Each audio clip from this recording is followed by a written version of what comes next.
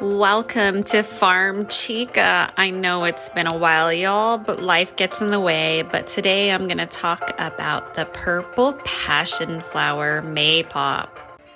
Welcome to Farm Chica, the podcast dedicated to providing a holistic model for promoting sustainable lifestyles and ways to engage in traditional methods of homesteading. Join me, Renee Delgado Riley, a native-born New Mexican, as I share how I respect Mother Nature through easy-to-apply tips that anyone can do. Through this podcast, I hope to inspire you to tap into your ancestral roots and live a more traditional, simple life that focuses on sustainability and respect to the earth. So join me as I share 20 to 30-minute tips that anyone can do. So maypops, aka passion flower. These are so-called maypops because the fruit makes a loud popping sound when crushed. This is a vining plant with those beautiful showy flowers, also known as passion flower, passion fruit, and oftentimes as wild apricots. These plants grow prolifically across the southeastern part of the United States. They are often referred to as passion vine and have very interesting stories behind their origins. So maypop comes from the fact that along these coastal regions, these flowers came out late in the spring with fruits forming in around May, June. And since the vines tend to ramble and grow all over the ground, people would step on these fruit and they would make a loud noise and pop open, hence called maypop. There's also some research that shows that the word maypop is derived from the word Maricoc, which is the Powhatan tribe of Florida. You see, when the Spanish conquistadores were exploring Florida in the mid-1500s, they thought that this very distinctive purple flower and the arrangement of its stamens and pistil was symbolic of the Passion of Christ. And so the genus named Passiflora means passion flower, and the species name Incarnata means in the flesh. So very interesting history on this wonderful, beautiful plant. Today, there are over 500 species of passion vine in the world, with 9 native to the United States. Passion Incarnata is the most prolific growing species in the United States, with some even asking it being invasive because it grows so rampantly. But again, since it's a native plant, it's not technically invasive by the definition, which most invasive plants would be classified. However, if you do plant this beautiful maypop, just be careful because it will get away from you. You see, each seed pod is loaded with seeds that germinate easily when released from the fruit. So they grow prolifically. If you walk on them and they pop, those seeds get loaded onto the ground and they germinate easily. These plants are very easy to grow. They're vines. They prefer full sun to partial shade, and there's no real pest problems, and they're very drought tolerant once established. There are several butterflies, the Gulf fritillary and the zebra longwing, that actually use this plant to grow and develop from the caterpillar stage. So they will munch a bit on this plant, likely not going to kill them, but it's necessary for their ecosystem to grow and develop and turn into a beautiful butterfly.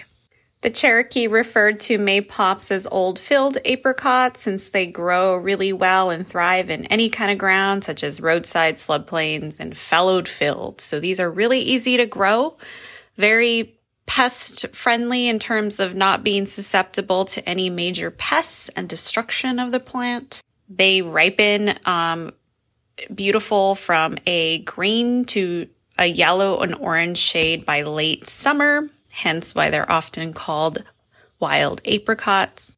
This fruit has an edible pulp that can be scooped out, eaten, and each fruit produces tens of large woody seeds that are primarily discarded. And so this pulp can be used to create teas, cooked down to create jams and jellies, and can be used just in a lot of different recipes. So besides the beautiful purple passion fruit, almost tropical looking flower that you get to see on your vines, not living in a tropical region, the second benefit is you get this yummy fruit that can be eaten. So even though these fruit may look tropical as if they were imported here, actually, in fact, maypops are native to eastern North America, stretching from eastern Texas to the mid-Atlantic coast. So keep an eye out for these amazing, beautiful flowers, ripening fruits as you walk or bike in your neighborhood. And don't be surprised if you see them. They're absolutely beautiful. Maypops are deep into our culture, and the history of the Cherokee actually made a drink from these by scooping out the pulp, straightening out the seeds, and often that drink was mixed with cornmeal to thicken the drink. The Cherokee also ate the leaves and young shoots of the plant, boiling them, frying them, and often mixing them with other greens. Cherokees were known to make infusions from the roots to treat several ailments, including earaches, liver complaints, boils, and other skin inflammations. The Houma of Louisiana also drank an infusion made from the roots as a blood tonic. And so there was a lot of history steeped into our culture in America based on maypops. So get on your computer now or smartphone and Google maypops and look at how beautiful those flowers are. So besides maypops growing all over the place in the southeastern United States, growing as far north as southern Illinois, as far as Kansas, Oklahoma, they can actually grow almost everywhere in the United States, often if you plan on planting them. So if you hit up online and buy some vines from your either local, regional, or national nursery, you can get some passion flower or maypop vines. The perennial vine, which makes it even more attractive, is you don't have to plant it every year. It will climb up to 20 feet in a single season, and it's large and it has a 3-lobe leaf and it's very ornamental and beautiful, and those flowers are just gorgeous. After those flowers come out, the fruit is then developed, and that is where you can get some yummy benefits of consuming that beautiful ornamental bush and vine.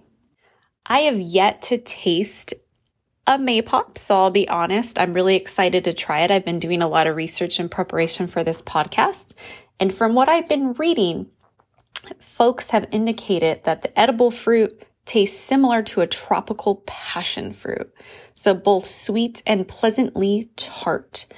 And so what I did learn also about maypops is that similar to American persimmons, you don't want to pick these before they're ripe. Otherwise, they have a very kind of put off a sourness or astringent flavor. So you definitely want to wait until the fruit is starting to wrinkle. And usually this is late fall. So anywhere from September to November, you can begin picking the fruit from your passion flower. So the fact that you can grow a tropical-like fruit and beautiful-looking flower anywhere in the US that's not tropical, that's kind of exciting to think about because you get to really enjoy this awesome vine. So most people will debate that the passion flower is the most beautiful flower in the entire world.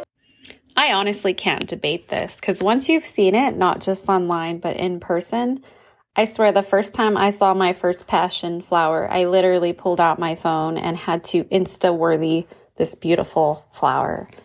It has really large purple blooms, which are up to 2 inches wide. They kind of look like ornaments on the vine in a circular pattern of lavender and white. And it's just really beautiful. It almost looks like a partially woven silk cloth. It's almost like a work of art of nature.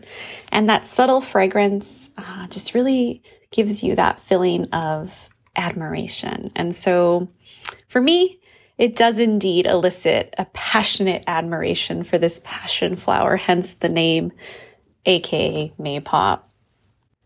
This flowering, fruiting vine has been part of our food culture for both our Native Americans and the colonists that came to this country. However, recently, maypop has fallen out of favor, although there is starting to be a comeback around renewing America's food traditions. This is actually a book that's on my list of things to read because I think it'll be really interesting just with our history with the pawpaw fruit as well. So a quote from this book is, "Maypop's popularity has not yet recovered from the collateral damage of the colonial period." And I think this was because when the colonists were coming, it was not quite part of their culture, and so it's kind of fallen out of favor. And I think there's a lot of work we need to do to build up the plant's reputation, and I think it's kind of exciting to be at the cusp of something very much coming back into our culture. And hopefully with the cultural revolution around agricultural history in our country, because maypops tend to take over gardens, they're kind of seen as a nuisance. But I think understanding how to create food forests is a new kind of outlook that's kind of coming back.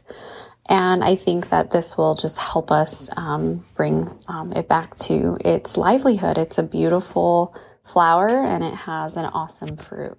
So growing maypops is super easy. So reach out to your local, regional, or national nursery and get a couple of vines. They'll grow very easily. They also have a lot of pollinators. Maypop flowers are highly attractive. Think of it like a dinner bell around supper time. You have bees, butterflies, moths, all kinds of things wanting to visit the flowers, even native bumblebees and honeybees. And people just insects really like this flower in addition to people. So if you are growing it, or you get a hold of somebody, or you find something on the roadside, harvesting maypops is actually pretty easy. Picking up maypops from the ground is probably the simplest way to harvest the fruit to be sure of its ripeness. Some other clues are the ripe fruit will develop a bright aroma. Its color will change from green to yellow, and its skin often wrinkles. In the southeastern part of the United States, maypops will begin to ripen by late July. However, in other parts, it may not start until September through October and even to November. And because of its kind of late comeback to the scene, there's actually not a lot of university breeding programs for this as a part of commercial agriculture.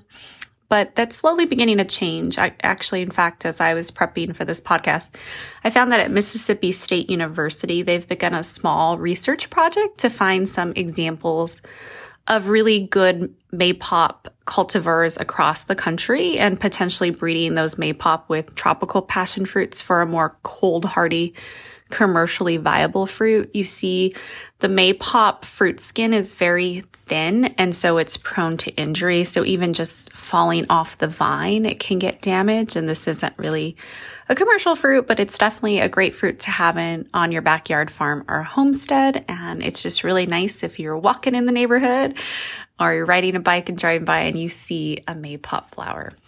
There's also some innovative kind of like food stuff happening at different distilleries. Actually, there's a small batch distillery in Charlottesville, Virginia, that's actually using maypop juice, blossoms, and leaves with other botanicals to kind of create their own in-house version of a traditional Italian liqueur.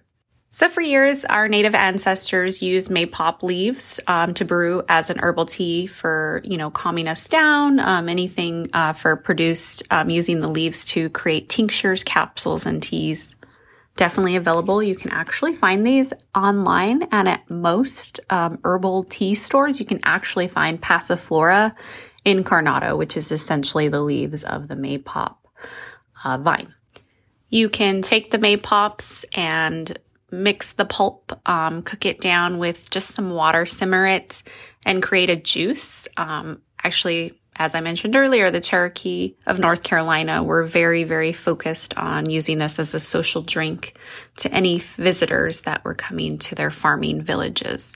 So maypop drink and beverage, I've seen a couple of YouTube videos on this, and I'm really excited to try it. It sounds really delicious. You can drink it cold or hot, but it's really exciting. And you can even take that juice and create that to make like a maypop jelly or jam. And so you would just take that and add your sugar and pectin in that and cook it down. From my own kind of research on this, it looks like the maypop jelly recipe is usually about 2 cups ripe maypops. You take the pulp and combine it with 1 cup water. You boil that, strain it, and then use that liquid with about 2.5 cups sugar and however much pectin, and that's what you use to get your recipe. I also found a recipe where you take that juice and instead of making jelly, You add either cane sugar or honey and a little bit of lemon juice, and you get like a little cordial that you can drink by itself or add liqueur to it or any kind of alcohol beverage of your choice. It'd probably pair really nice with gin possibly, but I don't know if that'd take out the citric part of it, but it would definitely pair with vodka or any kind of very no tasting alcohol from that end. So maypops are vigorous, they grow really well. They're perennial plants. They really like full sun. They can tolerate droughts. You get a lot of fruit from one plant. So there's a lot of advantages of growing your own maypop. And although there hasn't really been any nutritional analysis on the passion flower, it's likely they're loaded with vitamin C and A, just like its tropical cousin, the actual passion fruit. So various parts of the passion vine were used medicinally by Native Americans. And so there's definitely a little bit of research about the compounds in it, being a sleep inducer, just helping you get better sleep and just kind of relaxing for the evening. So instead of having like red wine, maybe have some maypop tea or something like that. So I definitely am excited to try it. I've read a lot about it. I've seen it at the farm, and I'm so excited to begin to cook with it and bring it back because it seems like it has a great history in our country, and it'd be really nice to reinvigorate it and make it have a comeback, which I'm kind of seeing evidence of right now. So there are so many benefits to the maypop. I really appreciate them, and I'm looking so forward to trying these out in my culinary experience. So I hope you all were inspired to learn a little more about maypops, and hopefully you'll plant its vine or try it out in the future.